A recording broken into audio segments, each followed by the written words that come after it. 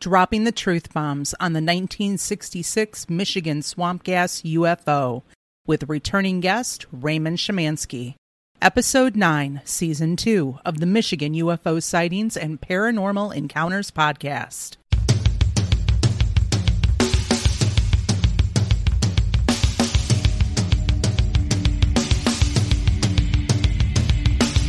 Welcome to the Michigan UFO Sightings and Paranormal Encounters podcast. Coming to you from the glacial dumping grounds known as the Michigan Basin. I'm Michelle. And I am Wayne. And we are a Michigan-based husband and wife educator and podcasting duo that after having a UFO sighting in March of 2018, have started to examine UFOs and other paranormal topics within Michigan and beyond. Topics include UFOs, the paranormal, conspiracy theories, ghosts, alternative history and archaeology, cryptids, and all things strange and paranormal. So sit back, grab a drink, and come along with us on this journey down the paranormal rabbit hole. Hey everybody, welcome back to the podcast. Hello everyone. Well, here we are, episode 9 of season 2, and you are listening to the only podcast that is going down the rabbit hole on an escalator with one of our favorite people to talk to, Raymond Shemansky. And hitting that halfway point in July. Wayne, where's the summer going? I have no idea, and I don't want to talk about it. This is crazy. It's I know. Gotta slow down. It is July 13th, 2022 at the time of this recording. I'm telling you, people, he keeps getting mad at me when I open up my work email, or he'll look over and go, "Are you doing something school related?" It's like, no. Stop it. Stop it. You're doing that power of intention thing, and you're making work come back faster, and we don't want that. Man, it's hard not to check those emails, but seriously, it's got to slow down. Going into the stores. I mean, we went to, Target. Well, that's like a teacher's nightmare right now to walk in there and see all those school supplies being set up. It makes us sad. And they did that like overnight. It's like you go in there one day and it's just a normal store. Everything's good. Then you go back the next day for something and you got parents walking by going, "Mwahaha." It's like, my kids are going back to school soon. Right. Why do you have all of this stuff out here? And teachers are like, we don't need to see glue sticks. We don't need to see colored pencils and glue sticks, pencil pouches. No. Well, you know what? That's enough of that stuff. Let's go ahead and jump into this show. So, man, talk about truth bombs. We've got some in this episode, and this is where I'm going to literally ask everybody that listens to this podcast to share this out. Because especially if you're in Michigan, you need to hear the stuff that Raymond was able to uncover about the 1966 UFO flap that happened here in Ann Arbor, Washtenaw, Ypsilanti area, and what Project Blue Book was up to. Yeah, and not to mention anyone who is interested in meeting him and checking out some of his books. You know, you might want to mark July 30th on your calendar for that one. Absolutely. So he's going to be doing a live presentation, and he says it may be his last one, but he'll be over at the Hillsdale Community Library. It is free to the public. They have about 90 seats available, and that is on July 30th at noon. Yeah, he's good at leaving some cliffhangers, too. I know that there's that one part of the interview where he talks about what he can talk about a while from now. He just can't talk about it yet, and it's like... He'll have an exclusive for us, he said. So, but he does really nail a certain person, well, their job description. Let me just say this. There's a talk about a job description of somebody in Project Blue Book that he was able to get. So about 15 minutes into the interview, pay close attention to what he says. Yep, keep those ears perked up. And then something else I did want to add in was that during the interview with Ray, every time he got ready to say alien or something. Oh my God, it was like glitchy. It started getting glitchy. Yeah, there was a interference that started happening, which was crazy. Nowhere else in the interview, just Right. anytime the word alien was used. Or if aliens were at Wright-Patterson. Yep. It would start like crackling and sound like the sound was going to go out, and then it would come back, and it wouldn't happen again until the word aliens came up. So I'm like, oh. So you guys will hear that, and there wasn't much we could do about it, and so I just left it as it is so you guys can hear it. It literally sounds like there was some kind of interference and trying to disrupt the interview. So It's like the Men in Black somewhere. What are you guys talking about? So anyways, once again, everybody, we will need your help sharing this one out and get this interview, this episode of the podcast out to everyone that you know to hear what was going on, which may explain a lot about what's going on today. So very important stuff on this one. So we're glad to have you guys on board, and we're going to get things going here. Speaking of sharing us out, remember, we are on YouTube. So if you do want to share this podcast and this episode specifically, you'll be able to find us on YouTube now. So please search us out by just typing in Michigan UFO Sightings and Paranormal Encounters Podcast. It is all one word, but you will find us. And remember, if you have a story you would like to tell, we would like to talk to you. And we got 2 of them today. Yep, we got 2 of them later on after the news. You can reach out to us at mi.ufo.podcast@gmail.com. Send us a brief summary of your experience, and we'll contact you to discuss things further and try to get you or your story on the podcast. If you like the podcast and would like to rock out some of the coolest swag, head on over to our online store at miufopodcaststore.online. And don't forget to check out our Patreon page if you would like to support the podcast there. It is patreon.com/MIUFOSPEP, where you can sign up. We can't wait to give you a shout out for all of your support. And speaking of those shout outs, we need to give a shout out to our friend Hava, who has joined us through Patreon. We'd also like to give a shout out to a wonderful family at a local dining establishment here in southeastern Michigan. So if any of you ever have that grumbling in your stomach and you happen to be on southbound 275 around Metro Airport and specifically exit 13, and you want to jump off and get something to eat, check out our friends at the New Boston Coney here in New Boston, Michigan. Yes, you got homemade soups and desserts and just delicious food that is served very quickly and made with love. You can find all of the links listed in the show notes. All right, Michelle, I think it's that time. It's time for What's in the News. Yes, what is in the news?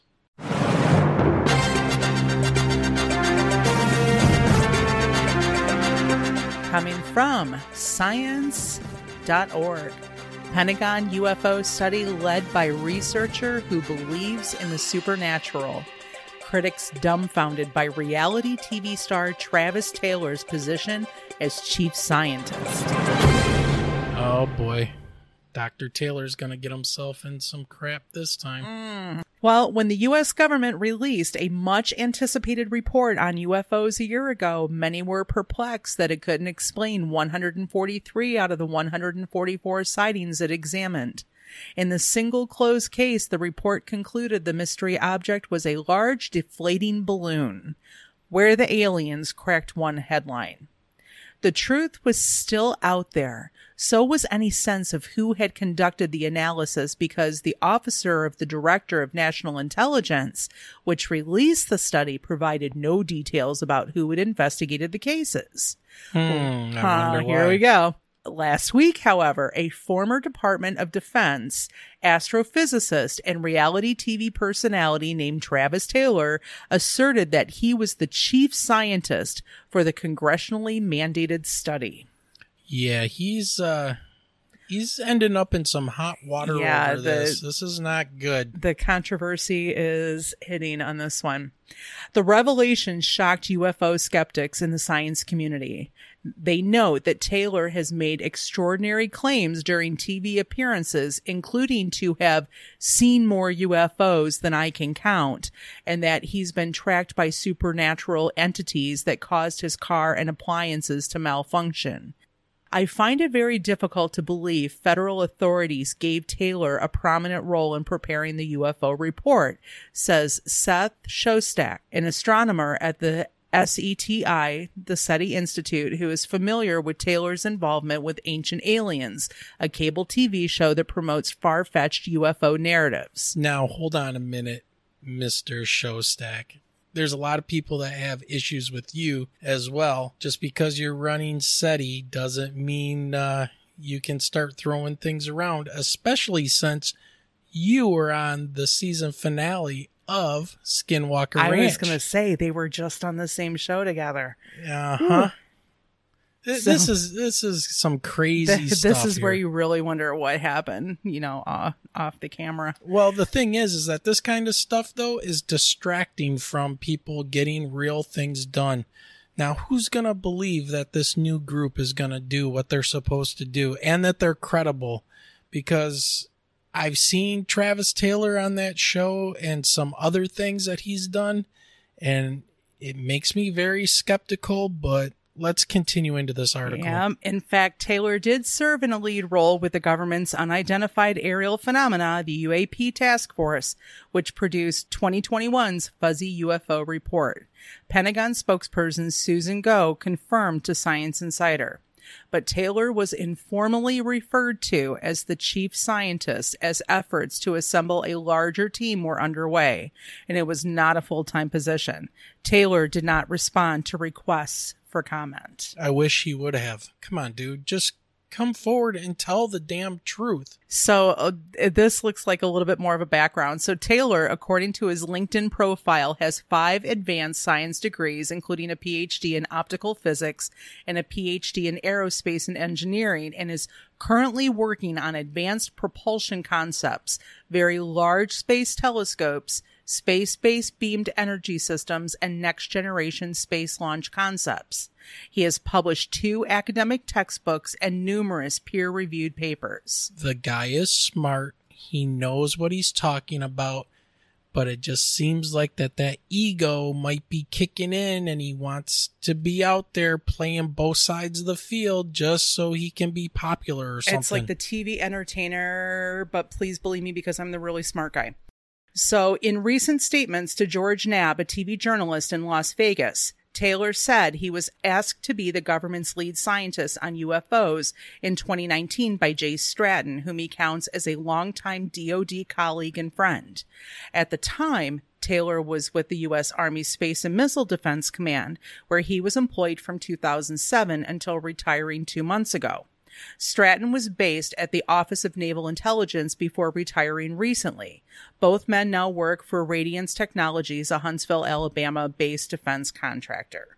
So, in addition to his TV work with Ancient Aliens over the past 3 years, oh my God, Taylor has starred in a show called The Secret of Skinwalker Ranch. So, and we are guilty of watching it. There's nothing wrong with that show. I mean, it's interesting, but they're not doing real science out there. That's especially the problem, and he should know this. The paranormal stuff, and the stories it's creepy. Of the different owners have claimed. It takes place on a Utah ranch that claims to have a history of paranormal activity. Taylor told Knapp poltergeist-like entities from the ranch had followed him home to Alabama and caused mechanical mayhem. "My car has started and stopped itself," Taylor said. Once, after his car stuttered in his driveway, Taylor said he looked up and there was an odd vortex in the clouds above my house. Okay, come on. Now look, there is the hitchhiker effect where people go to investigate haunted houses, locations, these kind of things, and then something does get attached to them and end up in their house, and they end up having paranormal activity and things happen in their house. I've read about this. I've heard about this on many occasions. Yeah, and my brain, as soon as I hear odd vortex, I'm like going to the end of Stranger Things. So Taylor's critics are simply astonished by what they call his anti-scientific embrace of the supernatural and the Pentagon's willingness to work with him. I'm starting to see why the government's task force was so unsuccessful in identifying its UAPs, wrote Robert Schaefer, a UFO skeptic and author, on his blog. Oh, Ooh. man. That was a smack across the face. Harsh.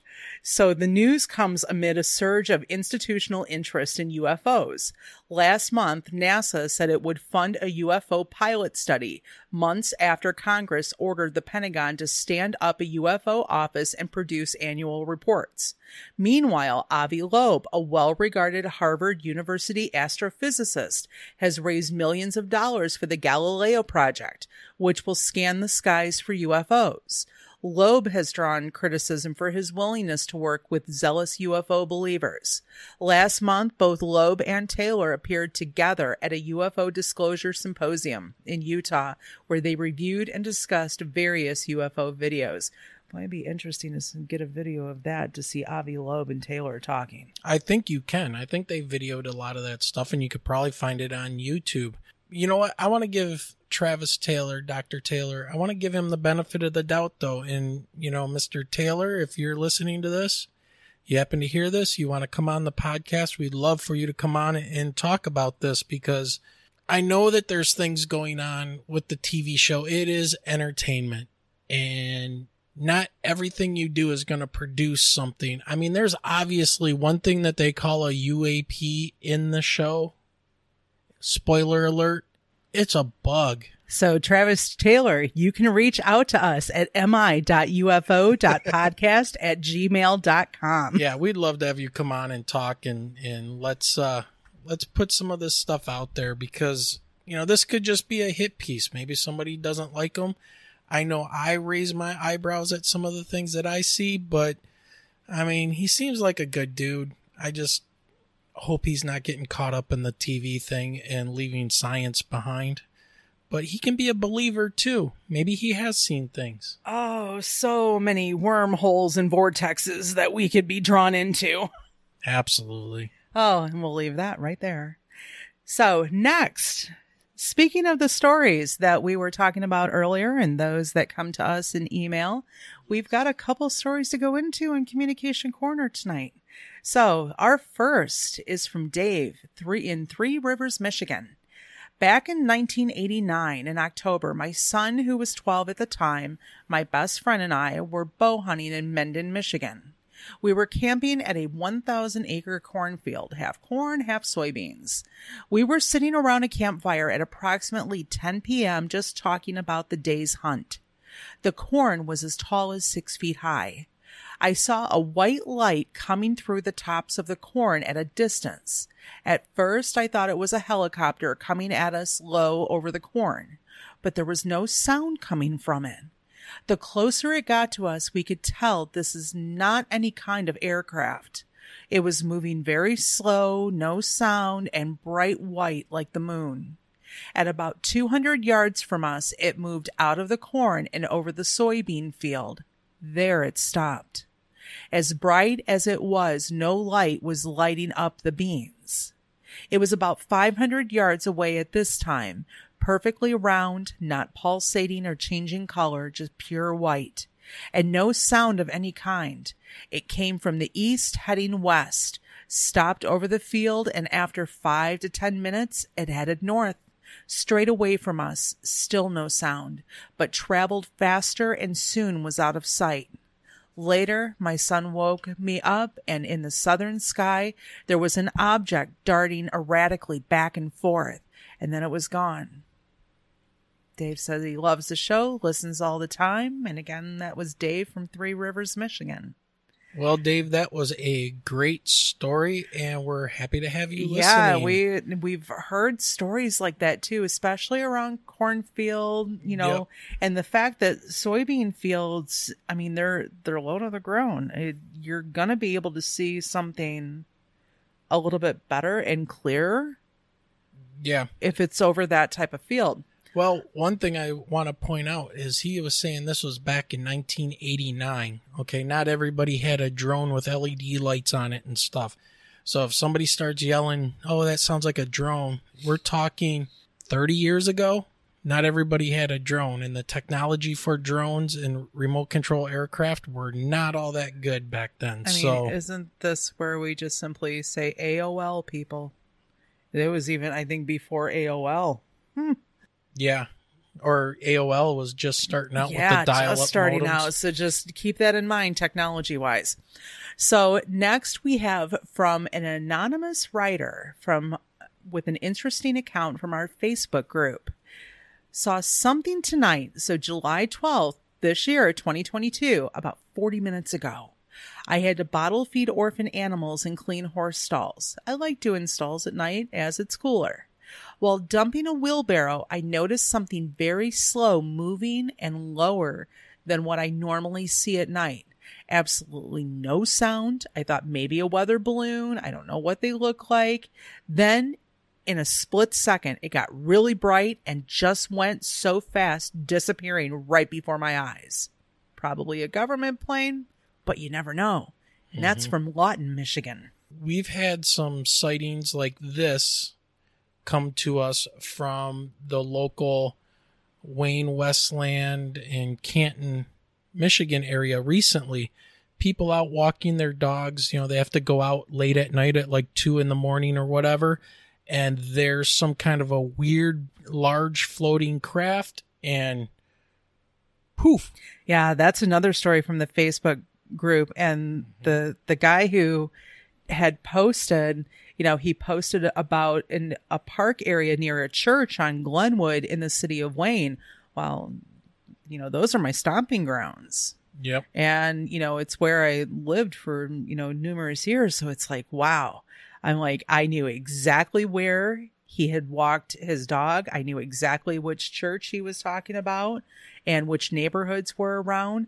So. Yeah, and he seemed kind of reluctant to let us know about this and to put it out there, and was really kind of like, I don't want to talk about it too much. So, and then just kind of put it out there and left it at that, which, that's your business and more power to you. But now we got people that are coming forward and saying that they saw something around that same time that was just like that. So if we can get corroborating evidence, that's the biggest thing that we are trying to do and help people. You're not crazy if you're seeing something. We'll get, somebody else that will show up and tell us that they saw the same thing. It's up to you guys. It's going to be, disclosure is brought about by people like you and us talking about it. So keep it up. Keep giving us that information, and we'll put it back out there to you guys as soon as we get it. All right, Michelle, I think it's time for us to get our guest on board here and start talking to one of our favorite people in the world to talk to, and that's Raymond Szymanski. If people are not familiar with Raymond, can you tell us a little bit about his background? Yes. Raymond is the award-winning author of the Alien Shades of Greys trilogy, which has been endorsed by prominent UFO researchers and authors alike. His Department of Defense career spanned 5 decades at Wright-Patterson Air Force Base from 1973 until 2011.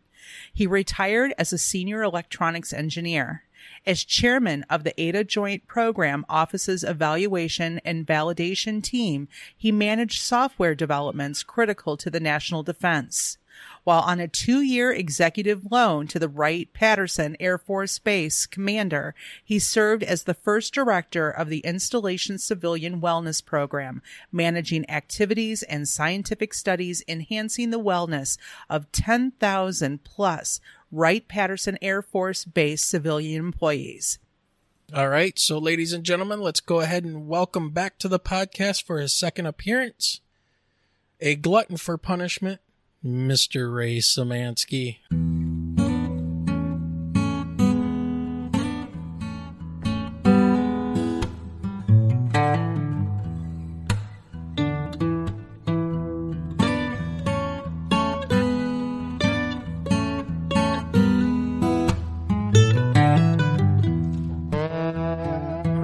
thank you for joining us yet again. You're welcome. I have a high threshold for pain. Apparently, with all the research you've done into the UAP UFO topic. So let's just go ahead and jump right into this. Well, and then also Wayne thought that I had completely forsaken him and jumped ship because I had not been on the last couple interviews, either from like a funeral or marching band field trips. So this is even my time back on air. Yeah, so we have a second guest on the podcast as well. And yeah, he's not calling also in my co-host. He's not calling in a special co-host tonight. Right.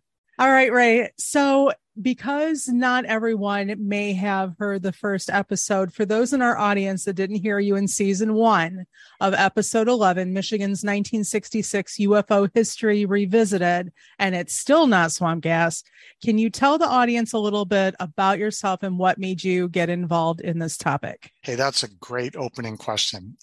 For those of you who have been in a cave somewhere, Wright-Patterson Air Force Base is famous for having had whatever crashed at Roswell being brought to the base for evaluation and exploitation sometime after July of 1947. And I just happened to have spent a career that spanned 5 different decades from 1973 to 2011 and actually encompassed nearly 39 years on the base, and I retired as a senior scientist / engineer. So my connection is that I worked on a place that is world famous for its connection to the world famous Roswell event. 1973, it was January. It was the first time I was away from home. I arrived at Wright-Patterson Air Force Base, and I was assigned to an office and a mentor whose name was Al. And during the first week, he said, well, I'm going to get you a little like welcoming gift, and we're going to go from our 2-story office building, which was attached to a 250-foot empty hangar, airplane hangar, to the other side of the hangar, which contains the coffee shop. And as we step down this ramp, he says to me, have you heard about our aliens? So I had just finished my sophomore year at the University of Detroit, where I got a Bachelor of Science in Electrical and Electronics Engineering. And he lays this on me. Have you heard about our aliens? And I'm a guy from Detroit. I don't know jack about aliens. I have no idea what he's talking about. So we get in this conversation where I start asking him questions. And one of them was, what the hell are you talking about? And he's in 1947, there was a crash of a machine, and the machine and its occupants were brought here to Wright-Patterson. And then he went on to explain that it was a secret, a widely known secret, about having these aliens in the tunnels and the recovered craft there. So here it is, my first week at Wright-Patterson. I'm not even a full-time employee. I'm a cooperative education student. And the guy is telling me, we've got aliens and a crashed craft on the base. So that is what really kicked it off for me way back in 1973. Listening to that and that background, it only takes one guy like that on a base to start a story, and it spreads like wildfire. And I just wonder if this is the guy that started the whole thing about there being parts of a UFO and aliens at Wright-Pat. But now there's been all kinds of information out about there being parts of a craft and aliens there. So, all right, I'm going to switch gears here for a minute. So back in May of this year, you were on the observation deck with Captain Ron, and you shared the screen with people like Richard Dolan and Danny Sheehan. When you started to give your introduction, I thought you dropped a huge bombshell, no pun intended, but it was about what was happening in the entire area of Southeast Michigan in 1966. So can you kind of explain what you found out when you were digging into the whole UFO, I guess they call it a UFO flap still in 1966 here in Southeast Michigan? Sure. A flap, for folks who may not know what it is, it's called a flap or a wave, like big waves coming in out of the ocean.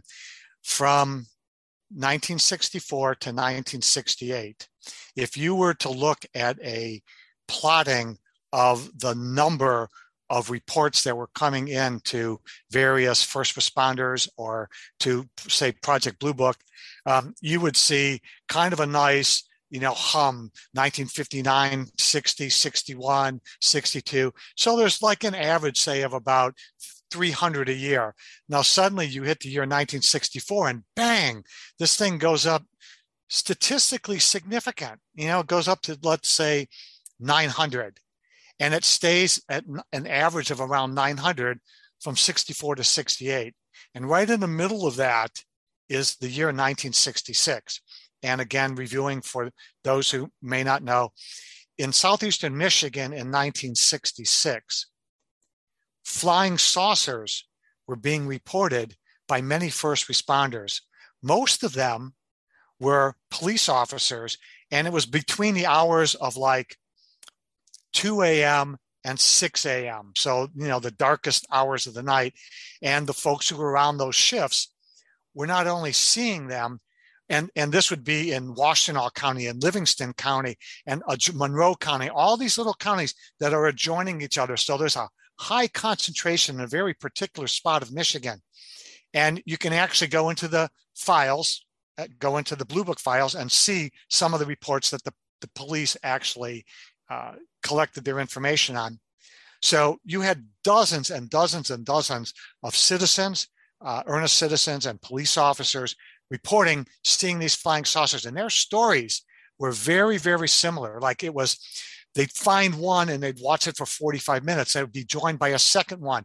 And then two more would come and they would collect as a group of four, and then they would take off in maybe some specific order or even random.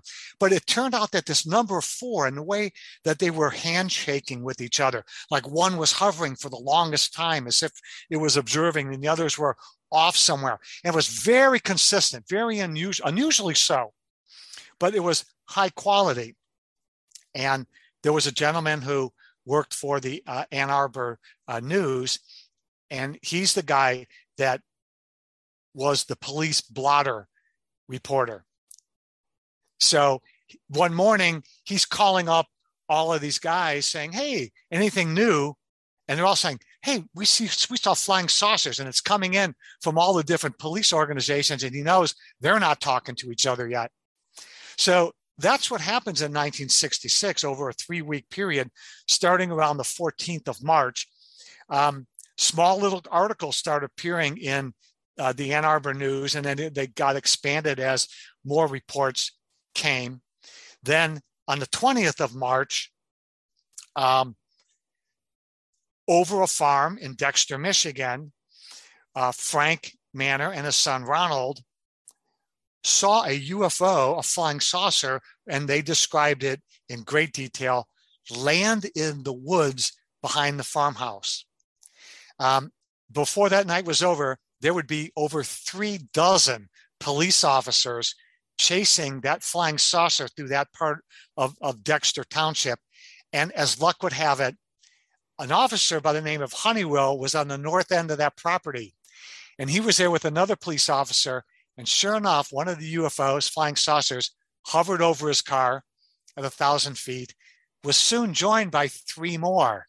And then they all took off. And this was the night of the 20th of March. The next evening, Hillsdale College had over 80 of their co-eds looking out of the windows of McIntyre Hall, which is only a couple hundred feet away from the Arboretum. And they watched it for 4 hours, and included were people who worked at the college and the guy who was the civil defense director for that area. All watched it for multiple hours. Police officers drove up on it. They filed reports. So here you have all of this stuff happening right in a small cluster geographically in southeastern Michigan in 1966. So now to answer your question, what did I find out? I sound like a congressional filibuster right now. I might have missed my calling. Jump in at any time and like our waves say, stop, man, we gotta get a word in. So all of this is background. Yeah, thanks for doing that, by the way, because I'm coming in from the assumption that people are coming into this podcast with a little bit of background. We've talked about this enough, but we do have new listeners all the time that are jumping in. So I appreciate you going ahead and giving some of that background information for those that don't know what was going on here in Michigan, which I think was a travesty and really shut down the conversation that should have been happening from that time till today, which now we see a total reversal in the whole UFO, UAP phenomenon kind of media, and even Washington, D.C. and congressional, people looking into this. And we'll talk about that here in a minute, but go ahead. I just wanted to throw that in there. Oh, that's great. And you touched upon something, the congressional aspect of it. Well, there was so much activity going on that the sheriff of Washtenaw County, who had actually spent 8 years as the sheriff in his tenure, he tried contacting some folks in Washington, D.C. and said, hey, we've got this going on. And, I tried contacting Selfridge Air Force Base, which was about 45 miles due east of where all this activity was happening. And he said, they're not cooperating with me, so I have to go up the food chain. So he contacted Washington, and they go, well, hey, this is the first we heard about it. Well, eventually, Congress, Vivian, and Congressman Ford, future President Gerald Ford, so many of their constituents had contacted their office, they couldn't get anything else done. So they contacted Blue Book and said, at Wright-Patterson, and said, hey, you've got investigators. Can you send some to Michigan? Because we have so many great reports out of here. It's one of those great cases. You need to go and do your thing. Well, unfortunately, Blue Book's thing was debunking. Blue Book presented itself as a government investigative unit, but as history has proven out, they did zero investigation, zero scientific advancement, and they basically were public relations. It's like those droids are not the ones you're looking for. So they sent Dr. J. Allen Hynek, who was on paper a scientific consultant and was supposed to be coming up with scientific explanations for this. He knew he was a debunker, and so he had to find some way to debunk the entire story. And I'm going to give you an exclusive insight now for your show. There is a gentleman in this area named Rob Mercer who has investigated over 300 cases for the Mutual UFO Network. And Rob and I became friends after he attended one of my local presentations. Rob told me, I found one of the case files for a Project Blue Book investigator, Lieutenant Carmen Marano. Would you like to come over to my house and see Carmen Marano's files? Which I did. I now own some of those original files, including some 35 millimeter slides. But the point I'm going to make here is this, a little known factoid which has never been released. I got to read Lieutenant Carmen Marano's job description. And in that job description, it did not say, you will investigate UFOs. It said, you're being hired to explain away the UFOs. It was in print. So there you have it, folks.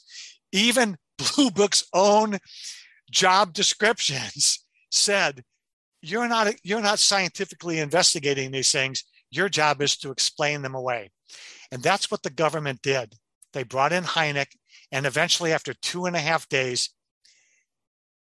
he was given the swamp gas explanation by a faculty member at the University of Michigan, because staying at a hotel was too good for Hynek. His friends who were on the faculty at the University of Michigan actually housed him during his stay. And every night they would have a meeting, a powwow, and he would regurgitate what had happened during the day. And during one of these jaw sessions, one of the professors said, have you heard about the spontaneous combustion of rotting foliage in a swamp? And he said, no. So they went on to explain the swamp gas phenomena. As soon as that was out, Hynek called his boss in Dayton, who then called Washington and said, I think we've got the explanation we're looking for. It's swamp gas. So the next day, Hynek is in the office of the Washtenaw County Sheriff, whose name for the moment, but it does. And he gets a phone call. He goes in the office, grabs it, and says, aha, comes back in and tells the sheriff, we've solved the mystery, it's swamp gas.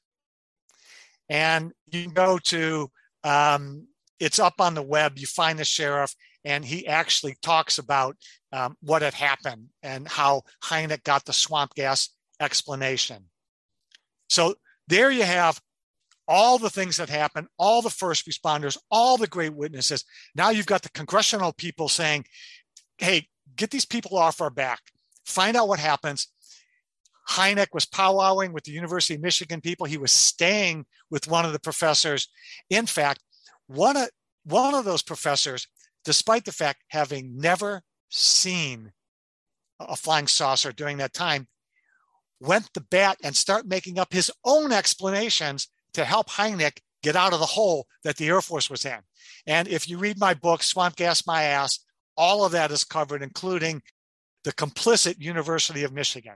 Now, I don't want to take away from the original question that I asked you, because I do want you to get to that, because I find it fascinating, because you have to put people in the mindset of possible nuclear bombers coming over the North Pole.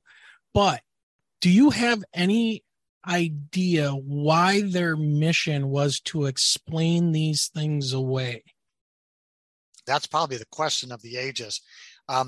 Colonel Carroll, the hero of Swamp Gas My Ass, another shameless ad. I asked him that question, and he said, well, from his position as a fighter pilot and somebody who has the world's finest technology on his F-106, a plane that was in our inventory for like 20 years. It was top-line fighter interceptor for all that time. He said, the people in my chain of command are going to have a lot of pressure put on them by their bosses and their bosses' bosses and congressmen and the president of the United States in this fashion. We are giving you billions of dollars and building you the best airplane with the best technology, with the best infrared sensing system, with the best radar systems. And you mean to tell me, with the best technology that mankind has, you cannot tell me what is powering that flying saucer that you're chasing? Or you can't tell me why it's not showing up on your infrared? Or you can't tell me how it's doing that 20G turn that is a pure 90 degrees. That's a lot of pressure. Now, that's what Colonel Carroll said. He said, you cannot defend your position. Why don't we just mothball y'all, because you're not keeping the skies free and clear, and that's your job. You're not doing your job. From my perspective as a civilian, I look at it this way. Wayne, if I told you tomorrow, I waved, the fingers and said, you are a brain surgeon and you've got to do a successful lobotomy on somebody tomorrow. It's a job you could not do. Who wants to go to work every day and tell their boss and the people who are paying their salary, I can't do my job. You've given me absolutely everything I need, but it's a job that I can't do. Who wants to do that? Who wants to admit that? What president wants to go on the air and say, folks, we're hopeless against these? So I think that's two good reasons for doing it. And others might be crap. We don't know what this is. We know we're helpless. So if we just bury this stuff, it's one less issue that we have to answer to. It'll go away, or we'll look at it secretly, but it's a problem that nobody could solve, and we still haven't. And that's why it's been deep sixed, in my opinion, for the last 75 years. Yeah, I would tend to agree with you. But what's interesting is that the capabilities that Colonel Carroll was talking about that these craft were doing when they were pursuing them is exactly the same kind of maneuvers and stuff that we have today with the Tic Tac videos and what's being reported by F-18 pilots to this day. So it's nothing new for us now. But what's new is hearing this, that how this was happening and how our government was actively putting it into File 13 and telling massive groups of people in Michigan, especially, that they were just seeing swamp gas and making everybody look like a fool. And that was pretty much when everybody just stopped the conversation. And then it became a running joke. Oh, it's just swamp gas. And you can still hear it to this day. It's sad that how things have now turned, and people that were, alive back in those days that have passed and seen this, never got the vindication that, hey, it's really happening. We believe you. We still don't know what they are. And, unfortunately, these people were left sitting there thinking that they were crazy, which then if seeing UFOs and flying saucers is an actual thing, then what it brings into question, what else then? What about hybridization? Are women and men being abducted to, take their DNA and create alien hybrids and things like that? So what else has been locked away and kept from us? Cattle mutilation and things like that. So yeah, it's just my thought on it. And it's really quite disturbing. As somebody who grew up in Michigan, I was born in 1970, so I've been around a little bit. And honestly, until Michelle and I had our experience in 2018, never heard of any kind of UFOs here in Michigan. Come to find out, we're number 4 on the most reported UFO sightings, especially triangles, to MUFON. So there's something definitely going on. Unfortunately, the revelations of 25 June of last year, where the ODNI, the Office of the Director of National Intelligence, published that 9-page report and said essentially 3 key things, among others. One is flying saucers are real. So it's an admission that the nuts and bolts are real. 2, it is definitely a safety of flight issue. And then they said it's potentially a national security issue. And I believe it is a real national security issue. But I think they're saying potential, because if they go, it is a national security issue, then I think a lot of people would spaz out. But if we can go back momentarily now to 1966 and we ask ourselves, well, what made that part of Michigan so popular? And if you do a little bit of research, you'll see that the entire city of Detroit was surrounded by Nike Hercules missiles. Originally, those were Nike Ajax missiles, which were conventional missiles. The Hercules missile is a nuke. So you can go on websites and they're, officialdom, and you can see that. And I'm just going to throw out a number here because, I write about this stuff and then factoids leave me. So I'll leave it up to your audience to do some due diligence.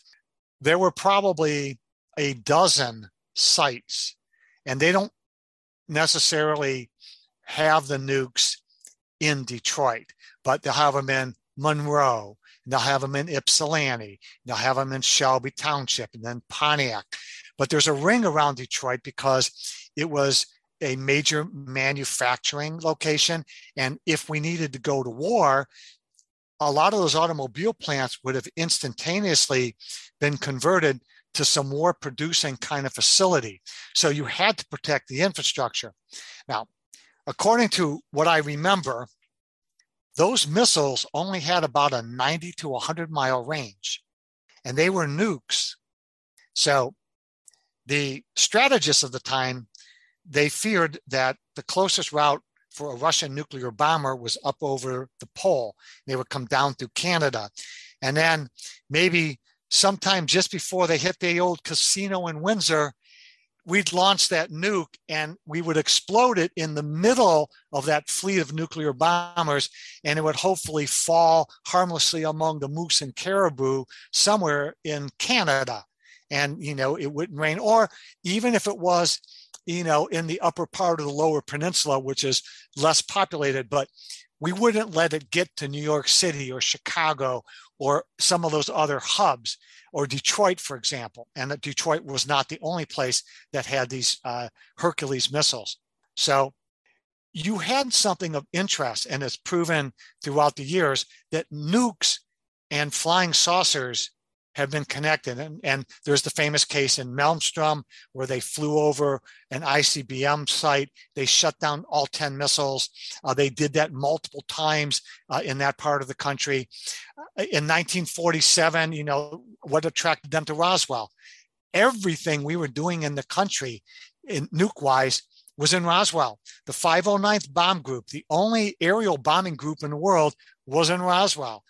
You had Sandia Labs, the guys creating the nukes. You were exploding nukes in Trinity. Literally, it was the bullseye of all the nuclear activity in 1947. That's what was attracting all those orbs and flying saucers they were seeing. So as time went on and we started to distribute that, Detroit would have been one of those places if they were interested in looking at our nukes. Man, a lot of stuff. And who knows? I really haven't dug into it, but I'm going to speculate that people at the University of Michigan or Western Michigan or Eastern Michigan or somebody Michigan was doing nuclear research. Absolutely. I would have to agree.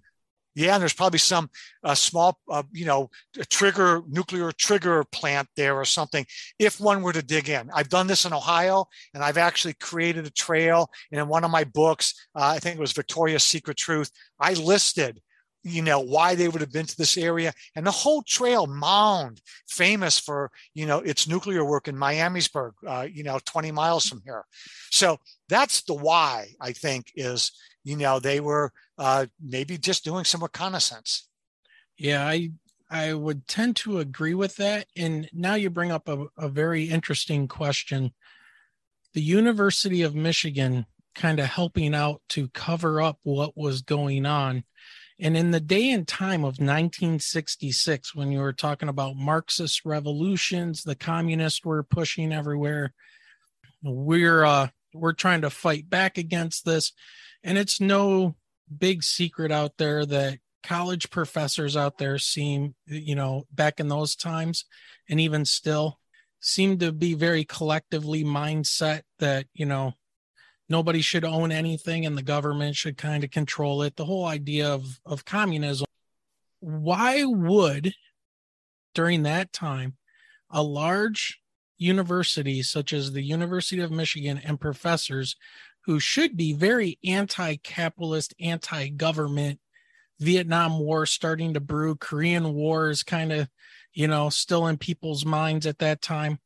Why would they want to help out and cover up UFOs and help protect a nuclear arsenal? It seems kind of, bass backwards, as they would say. First of all, I believe those people were not smart enough to make the connection between the flying saucers and the nukes. I was just wondering if maybe they were working on it and that was their cover. Well, there's a lot of government money that goes to major universities. And there is no doubt in my mind that there were probably thousands of federal grants. And so, anything to help the government through helping their buddy Hynek was going to put them in a good light with the people who are funneling funds, government funds to them. So of course they're going to be cooperative. That's a no-brainer. But I don't think that anybody really put together the connection of the nukes and why that would invite the visitors there. And then again, it might have been a personal favor to Dr. Hynek. He said, hey, here's the deal. You help me out and, I'll put some good words in with the boys in Washington the next time, you need someone to talk about your character and, help you be more competitive in getting some funding. So I'm not surprised at all with their personal relationships that he had with those people, that they would come out and try to help him with the cover story. And it may be no deeper than just that. Yeah. It just seemed like it was a very concerted effort for them all to kind of collude and hide these facts, all the way to talking about people are looking at Venus in the sky. Hey everyone, we hope you're enjoying the podcast. We're going to take a quick break to hear a word from our sponsors and some friends of the podcast. This episode is brought to you by Shopify. Whether you're selling a little or a lot, Shopify helps you do your thing, however you cha-ching. From the launch your online shop stage, all the way to the we just hit 1 million orders stage. No matter what stage you're in, Shopify's there to help you grow. Sign up for a $1 per month trial period at shopify.com/special offer, all lowercase. That's shopify.com/special offer.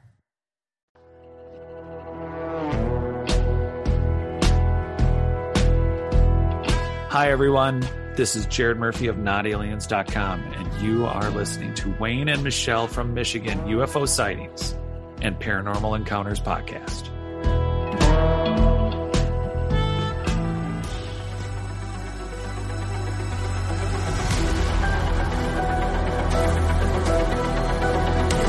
Hey there, it's Richard Serrett, occasional weekend guest host of Coast to Coast AM and host of The Conspiracy Show.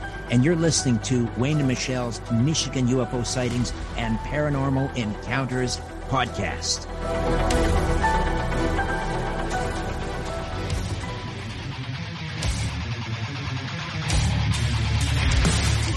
What's up, everyone? This is Burton. And Aaron from Lost in the Dark podcast. And raise your horns because you're listening to Wayne and Michelle from the Michigan UFO Sightings and Paranormal Encounters podcast.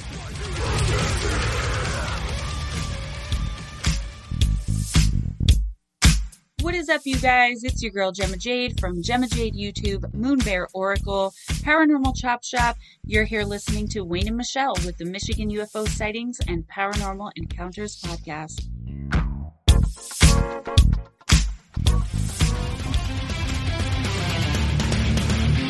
Hi, this is Chris Lato of the Chris Lato YouTube channel, retired F-16 pilot turned UAP investigator, and you are listening to Wayne and Michelle on the Michigan UFO Sightings and Paranormal Encounters podcast.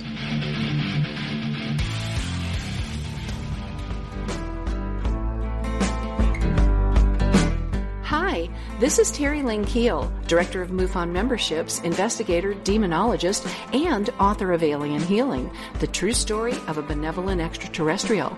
And you're listening to Wayne and Michelle on the Michigan UFO Sightings and Paranormal Encounters podcast.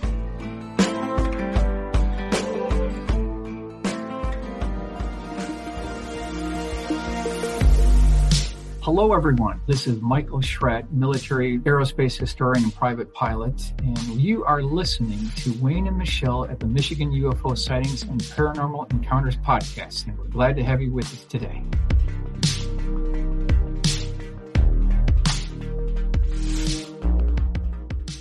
Let's piggyback for a second on this, people coming together and having discussions. So, Ray, what did you make of the congressional hearings on UFOs, UAPs? What are your thoughts? Well, interestingly enough, the swamp gas incident was the only incident that caused a congressional hearing like ever, because late March went on the 25th of March, Hynek gave that talk.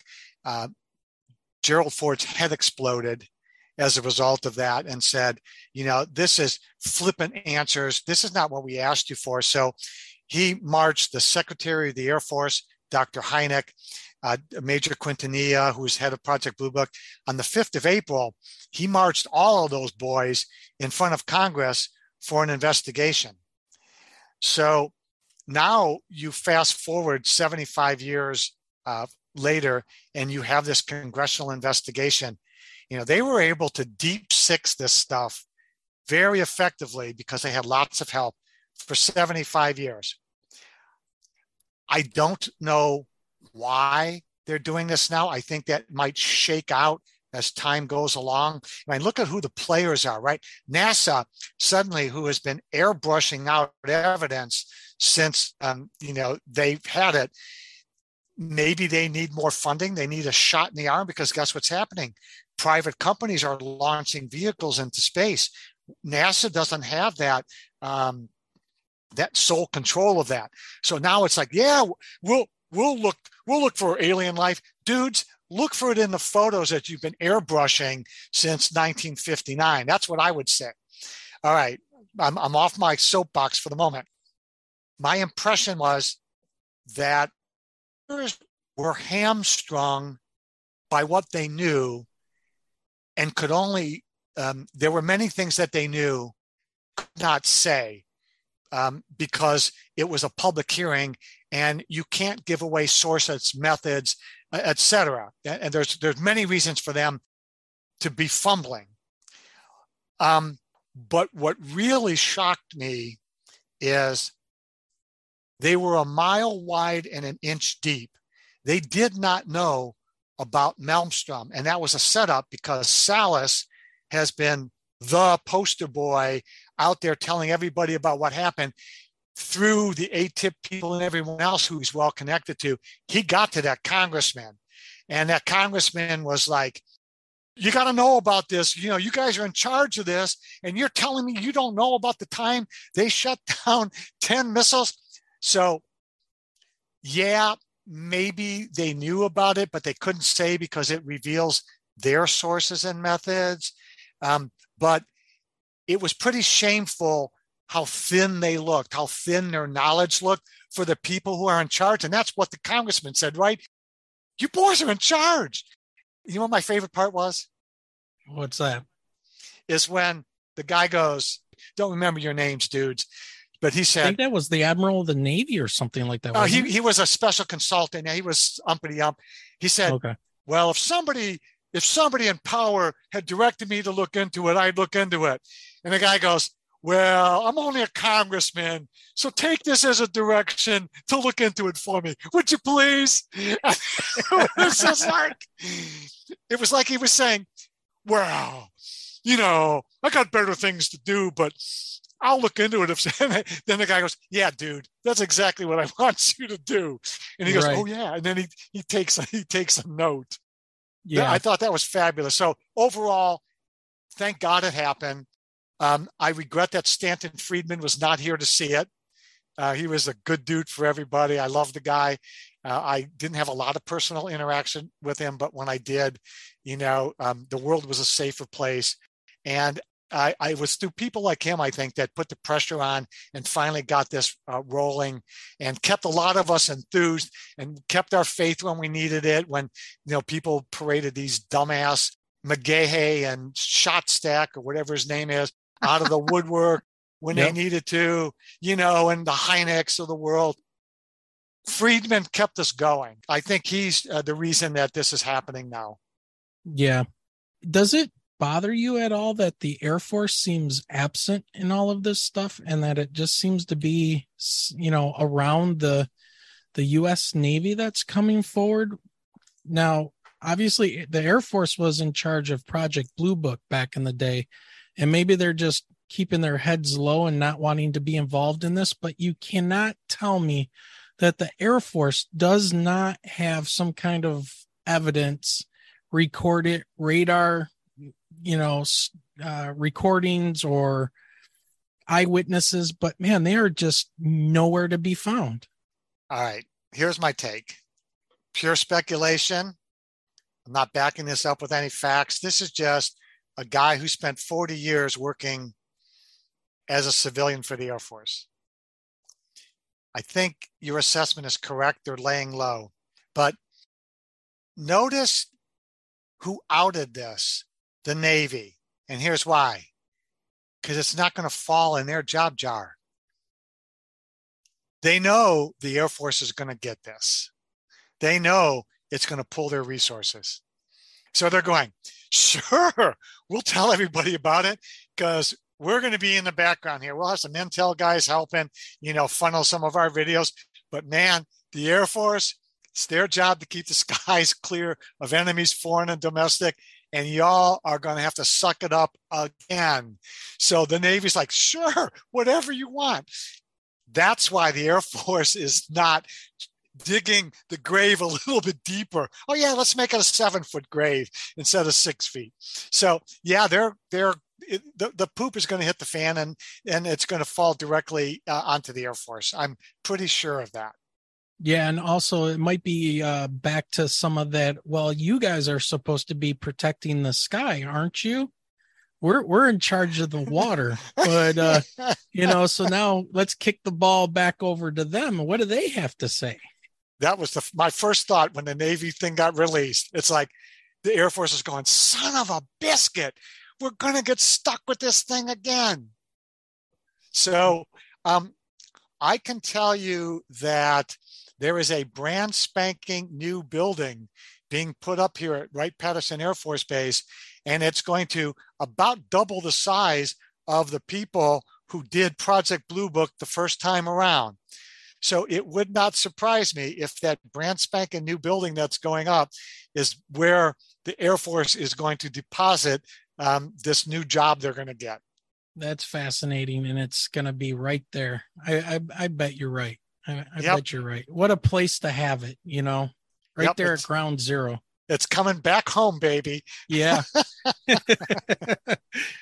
All right. So with all of the research that you've done over the years, all the things that you heard, and even during your time at Wright-Patterson, was there anything surprising you learned about UFOs that has not been revealed yet, but you were maybe able to talk about later?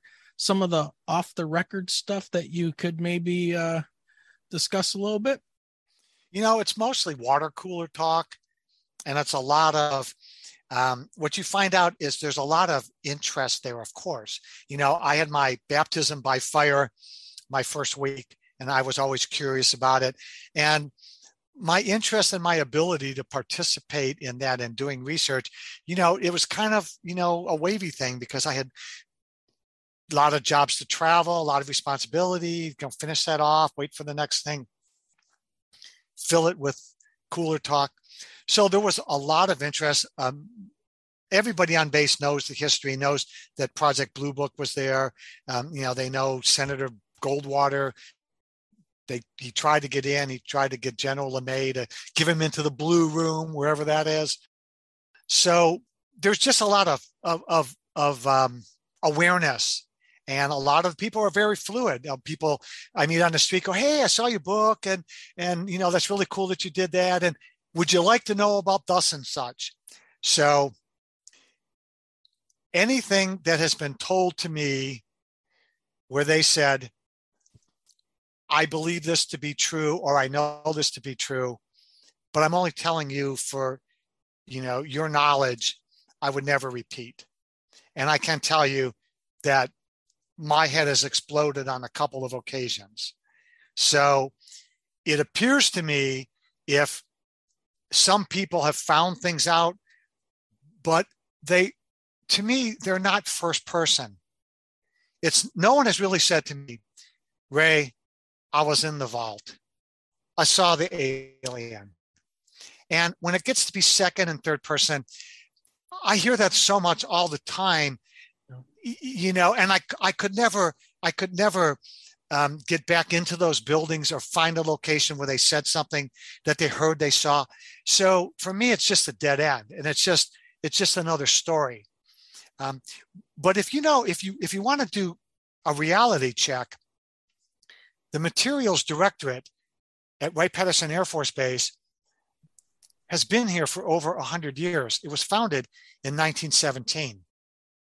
And when the Roswell crash wreckage was brought here, the only place it would have been taken besides if it was the metals, would have been taken to the Materials Directorate because they were a world-class organization that did aviation materials. The way it would have worked is those 3-inch by 3-inch pieces would have been brought in a briefcase. They were taken by Jesse Marcel and somebody, Pappy Henderson, supposedly who flew the B-29 in. It went to Fort Worth. From there, parts of it went to Washington, D.C. for air staff to look at. Part of it went to Wright-Patterson. And we know it went to Wright-Patterson Why? Because Jesse Marcel, the guy who picked it out of the desert, said, I escorted it to Fort Worth, to the 8th Army Air Corps headquarters. And then from there, a good part of it went to Wright Pat. And the guy who was the chief of staff of the 8th Army headquarters in Fort Worth, who handled it because Marcel brought it to him and gave it to him, signed a legal affidavit and said it went to Wright Pat. So we got two guys that handled the material. So where would it go to Wright Pat? Materials Directorate. Why? Because they were already there for 30 years at the time. They would evaluate it. Guy would bring a briefcase in, little pieces. They were 3-inch. Yeah, there was a 3-foot by 2-foot section. Didn't need that. Same material. Guys, here's the deal. You have all the money, the security clearances, the technical expertise. If you don't have the guys you need, we're going to pay for it. You got the machines, you don't have it, we're going to pay for it. In 6 months or whatever it is, tell us what you can tell us about this material, because they don't know. Is this Russian technology? We need to get in front of this. So they bring it to Materials Directorate. They go ahead, evaluate it. Guys come back, dark suits, tie, sunglasses. Hey, where's the report? They get a report. They say, you're sworn to secrecy.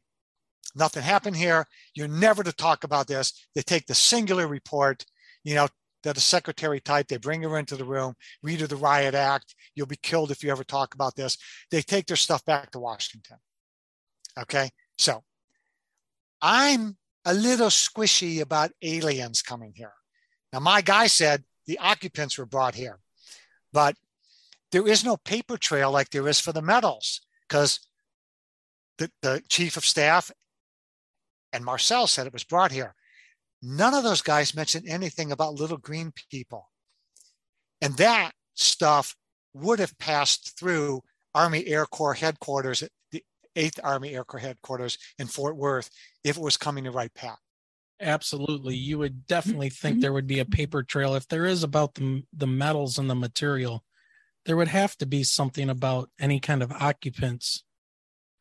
It just makes sense that they would want to track that and discuss it, what to do with it. What do we do? And so my point then to finish up is the Air Force would be the worst hide and seek players in the history of mankind if they had a head start beginning in 1947, led a young co-op student in 1973 and get a glimpse of an alien.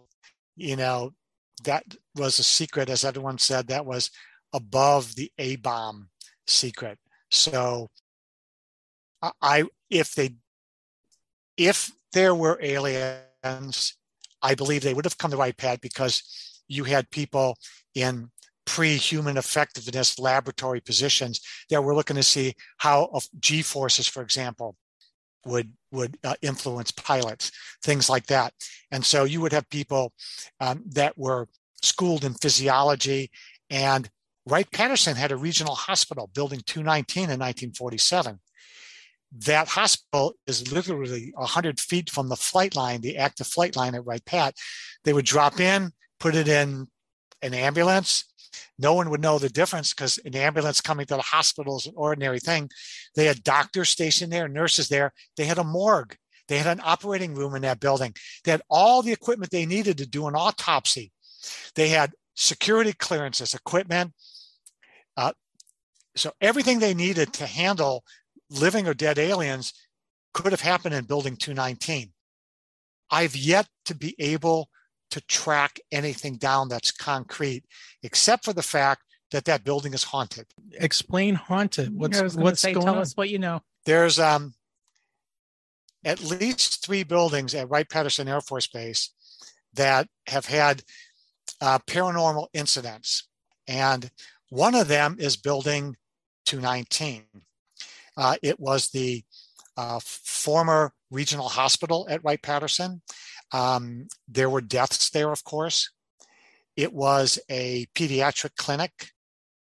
Unknown to most people, and here's another exclusive for the Wayne Braden Show.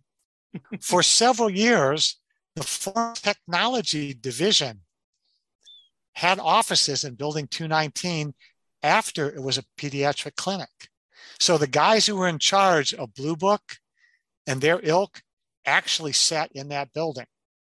Now, There was also called the Arnold House, and was another location. It was the original farmhouse, and then the government bought the property and developed Wright-Patterson. And then there was Building 1, which had a operational history. So I'm going to guess, I'm going to throw out a year. I'm probably wrong. I think it was around 2008. The ghost hunters came in, the famous, TAPS people. And the TAPS people came in, and Building 219 was one of the buildings that they did 3 nights there. And that was one of the buildings. Well, nothing happened that night. So it didn't make the show. The Arnold House and the other building did. Well, in 219, when I was the wellness director for Wright-Patterson Air Force Base, it was a 2-year executive assignment. I had office space in Building 219, and I stored some of my stuff there that I couldn't store. I was actually in the 88th Air Base Wing headquarters where the base commander was, because I was a direct report to his office for 2 years. But I had equipment and other things, and some personnel based in 219. And so I would go, it was always in that building. It was literally a 10-minute walk. Well, I found an article about Building 219, and it mentioned a woman's name. And I went on a radio show and I mentioned her name, and I got contacted the next day by that woman's granddaughter. Turns out the granddaughter used to accompany the grandmother when the grandmother worked evenings there cleaning the building. And the woman who contacted me had first-person stories of things that happened to her and her friend who would accompany her and the grandmother most of the evenings during the week. And she told me stories that only somebody who had been in that building multiple times would know about. And so I interviewed her and I got all of her stories, and I was able to verify a whole bunch of things. I have photographs of her and her grandmother together. I was able to verify all that stuff. And of course, I did my own snooping in the building, and I can tell you that it's a very creepy place. So I also know people in the building because I was a photographer for about 10 years for the Air Force Marathon. Their offices were in there. And I had a special relationship with the office because the Air Force Marathon director, her office and my office were right next door to each other. We talked on a daily basis. So I talked to her staff when they got moved from Building 10 to Building 219, and they told me stories about paranormal stuff that happened to them. In fact, one day, this was now weeks after they told me about this phenomena of the locks of the doors locking themselves and unlocking themselves. One day I went in to pick up my pass to do my next photography gig, and there was a sign on the door talking about the locks, about beware, if you go outside, the door may lock itself. And the locksmiths, they couldn't figure it out. So not only had these people told me the story before the sign went up, but shortly thereafter, so the building maintenance guy puts up the sign, dudes and dudettes, there is something happening with the locks. So heads up. And they chalk that up to paranormal, huh? Well, there are voices that have been heard by the staff, the people I've interviewed. On the 3rd floor are the chaplains, are the Air Force chaplains. And I have talked to them at length. I am not at liberty at this point to tell you what they told me. Would a chaplain lie to me? I hope not. So there's still stuff going on in that building, and people are still reporting it. And when I drop in every once in a while, I go, hey, what's happening? They'll go, oh, you won't believe this. Like, we heard voices down where the morgue used to be, kind of thing. And of course, I had a friend who was the head of chief of protocol. She was in the Arnold House. And when they interviewed her for the TV show, only so much stuff made it to the show. And a lot of it, of course, hit the cutting room floor. I got to interview her because I knew her. When I was wellness director, I set up a special event for her and her staff at the gym, at the fitness center. So she was open to telling me her story.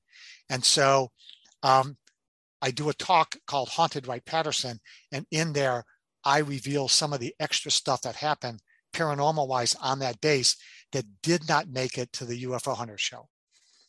And maybe someday I'll put that in a book. So, Ray, here's a question for you. Since we started bringing up the paranormal with Wright-Patterson, do you think that UFOs and the paranormal are connected? I'm not going to discount it. I mean, what's more paranormal than a flying saucer, right? You know, little guys from another galaxy. Yeah, you know, they sure they have a nuts and bolts machine, but these guys float abductees through their walls and windows, and you know, they do unspeakable things to them. They do, you know, hybridization stuff. What's more paranormal than that? It's not ghosts, but there's some stuff that ghosts supposedly do that these entities are doing to human beings. Yeah, man. Yeah. I think that's a slam dunk. Depends on your definition of paranormal too. Right. Well, some people will put ufology as, you know, the nuts and bolt flying saucer alien thing. And then off on the side, we have paranormal, which is more the spirits and ghosts and poltergeist and demon possession and things like that. And then there's some people that are kind of in the middle. Like, I would guess I would put myself in that same position, saying that somehow these things may be all connected. And, but as to being able to prove that out or do any kind of experiments or anything like that, you know, who's to say? But one thing I want to ask you before we start to wrap this up is, when you were doing all of this research, and flying saucer was the word used of the day back in the 60s and 50s, did you ever come across any reports of the flying triangles and giant triangle type of craft? I wasn't looking for any. I was just looking for, you know, I'd identified, tracked down Colonel Carroll and got his story. And then it was, you know, I set about just trying to corroborate everything. Newspaper articles, official military records, formally classified documents. And triangles really weren't on my radar because nobody in that 66 swamp gas UFO was reporting triangles. It was a cone shaped, football shaped, oblong shape kind of thing, you know, saucers. So it was that kind of thing. There were nothing about triangles that really popped up anywhere in that. Okay. And before we wrap up, I want to make sure that we give a shout out to my upcoming appearance in Michigan. Absolutely. So what kind of things you got coming up in the future? Well, right now I have one thing, which may be my final live public appearance. And that is going to be at near Ground Zero. It's going to be Hillsdale Community Library. It'll be the 30th of July. That's a Saturday, 30 July. It will kick off at noon. It will go to 2 p.m. I'll do about an hour talk. We'll do some question and answer. Then I'll have all 3 of my books for purchase and autograph. I will probably afterwards, if folks want to, find a local pub, get a couple of big tables, have a beer, have a lunch, you know, let people tell the group about their experiences, why they showed up, you know, maybe some of the things that they've done.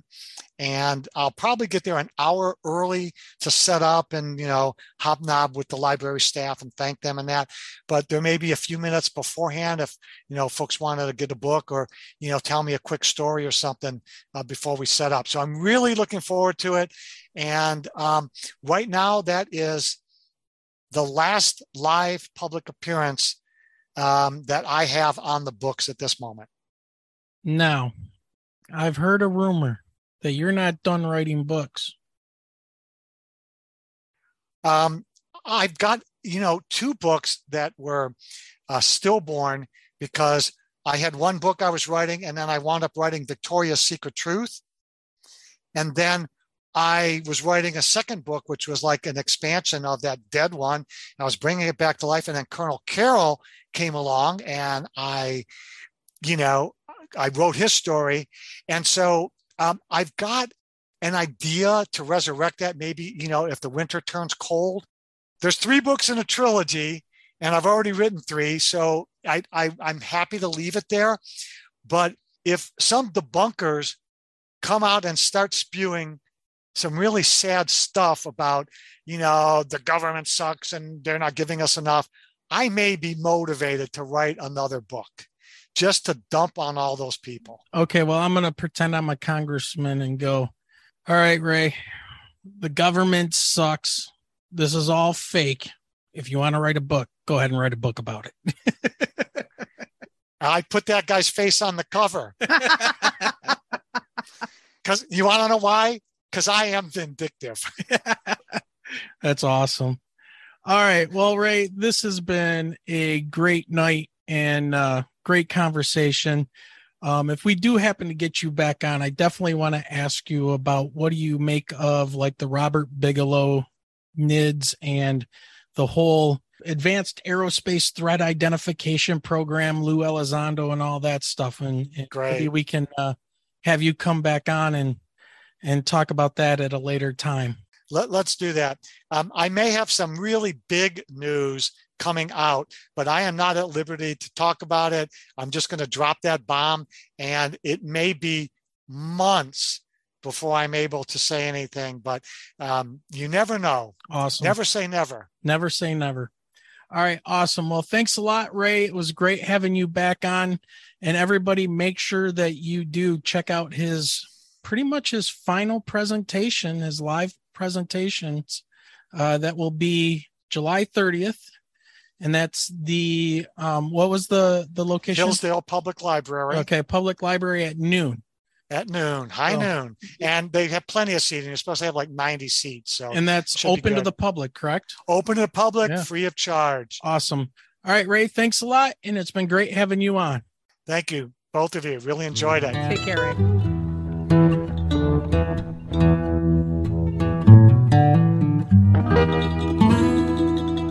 Man, Michelle, he really dropped some truth bombs on everybody, especially when we found out how southeastern Michigan was basically surrounded by nuclear weapons. Yeah. What else would, attract visitors or others to come and check out? I think they were checking out our nuclear technology. I was going to say, we see the stacks all the time when we're on 275 with Fermi. Yeah, I'm just sitting here thinking about this, and maybe these visitors, whatever they are interested in nuclear technology because they don't use it. Maybe they use some other form of technology, and us splitting the atom and making nuclear weapons and nuclear power is something new that has them interested. I mean, why else would a advanced civilization visiting us be interested in our nuclear technology? Well, again, with the lists that are out there, and with Michigan, being in the third, fourth spot for most reports to MUFON? Yeah. Yep. Very interesting. I also did like the fact that he said he's going to have some big news in the future. And yeah, nice, Ray. Yeah. Now we're on the edge of our seat. Yep, he'll be back on to let us know about that and talk about that. Works for me. He's a good guy. He's a nice guy to have fun guy on. to talk to. Entertaining, good sense of humor. Well, we hope everybody enjoyed the podcast and enjoyed the conversation with Ray.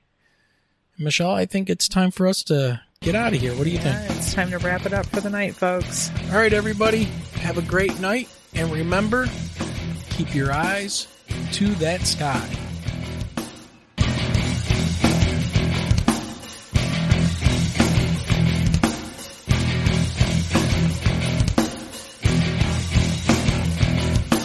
You have been listening to the Michigan UFO Sightings and Paranormal Encounters podcast. You can reach us at mi.ufo.podcast@gmail.com. You can also find us on Twitter at mi_UFO and join our Facebook group by searching for Michigan UFO Sightings and Paranormal Encounters. So until next time.